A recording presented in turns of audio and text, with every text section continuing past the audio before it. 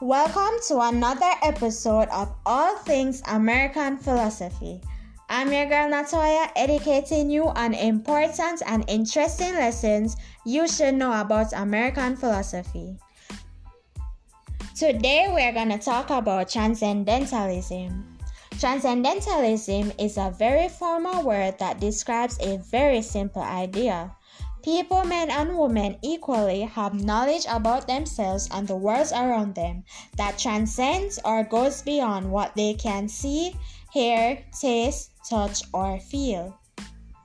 This knowledge comes through intuition and imagination, not through logic or the senses. People can trust themselves to be their own authority on what is right. A transcendentalist is a person who accepts these ideas not as religious beliefs, but as a way of understanding life relationships. These individuals most closely associated with this new way of thinking were connected loosely through a group known as the Transcendental Club, which met in the Boston home of George Ripley. Their chief publication was a periodical called The Dial, edited by Margaret Fuller, a political radical and feminist whose book, Women of the 19th Century, was among the most famous of its time. The club had many extraordinary thinkers, but accorded the leadership position to Ralph Waldo Emerson. Emerson was a Harvard-educated essayist and lecturer and is recognized as our first truly American thinker. In his most famous essay, The American Scholar, he urged Americans to stop looking to Europe for inspiration and imitation and be themselves. He believed that people were naturally good and that everyone's potential was limitless. He inspired his colleagues to look into themselves, into nature, into art, and through work for answers to life's most perplexing questions. His intellectual contribution to the philosophy of transcendentalism inspired a uniquely American idealism and spirit of reform. The Transcendental Club was associated with colorful members between 1836 and 1860. Among these were literary figures Nathaniel Hawthorne, Henry Wadsworth Longfellow, and Walt Whitman.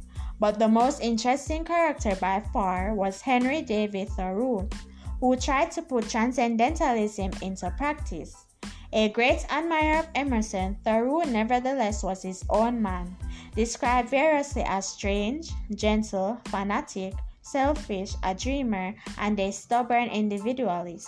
For 2 years, Thoreau carried out the most famous experiment in self-reliance when he went to Walden Pond, built a hut, and tried to live self-sufficiently without the trappings or interference of society.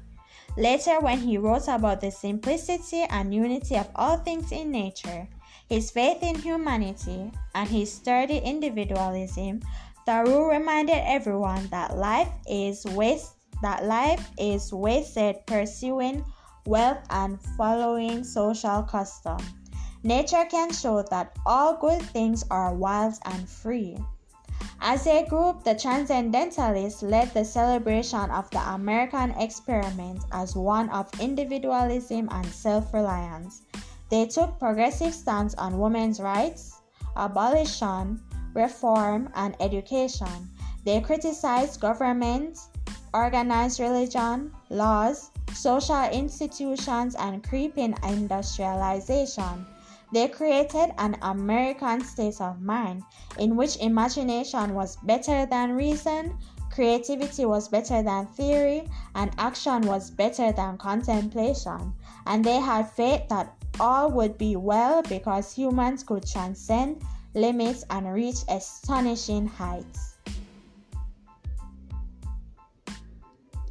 Transcendentalism can also be applied in the Caribbean, where transcendentalism in the Caribbean focuses on an epistemological position of the Europeans or colonial view or tradition or intellectual tradition as privilege. resulting in disorientation and calls for rejection of this privileged position or view. They also posit that the colonial or European's position must become irrelevant and demand for social, political, and economic change. You've reached the end of another episode of All Things American Philosophy. Thank you for listening, and remember to subscribe to our podcast on iTunes or Google Play. Stay safe.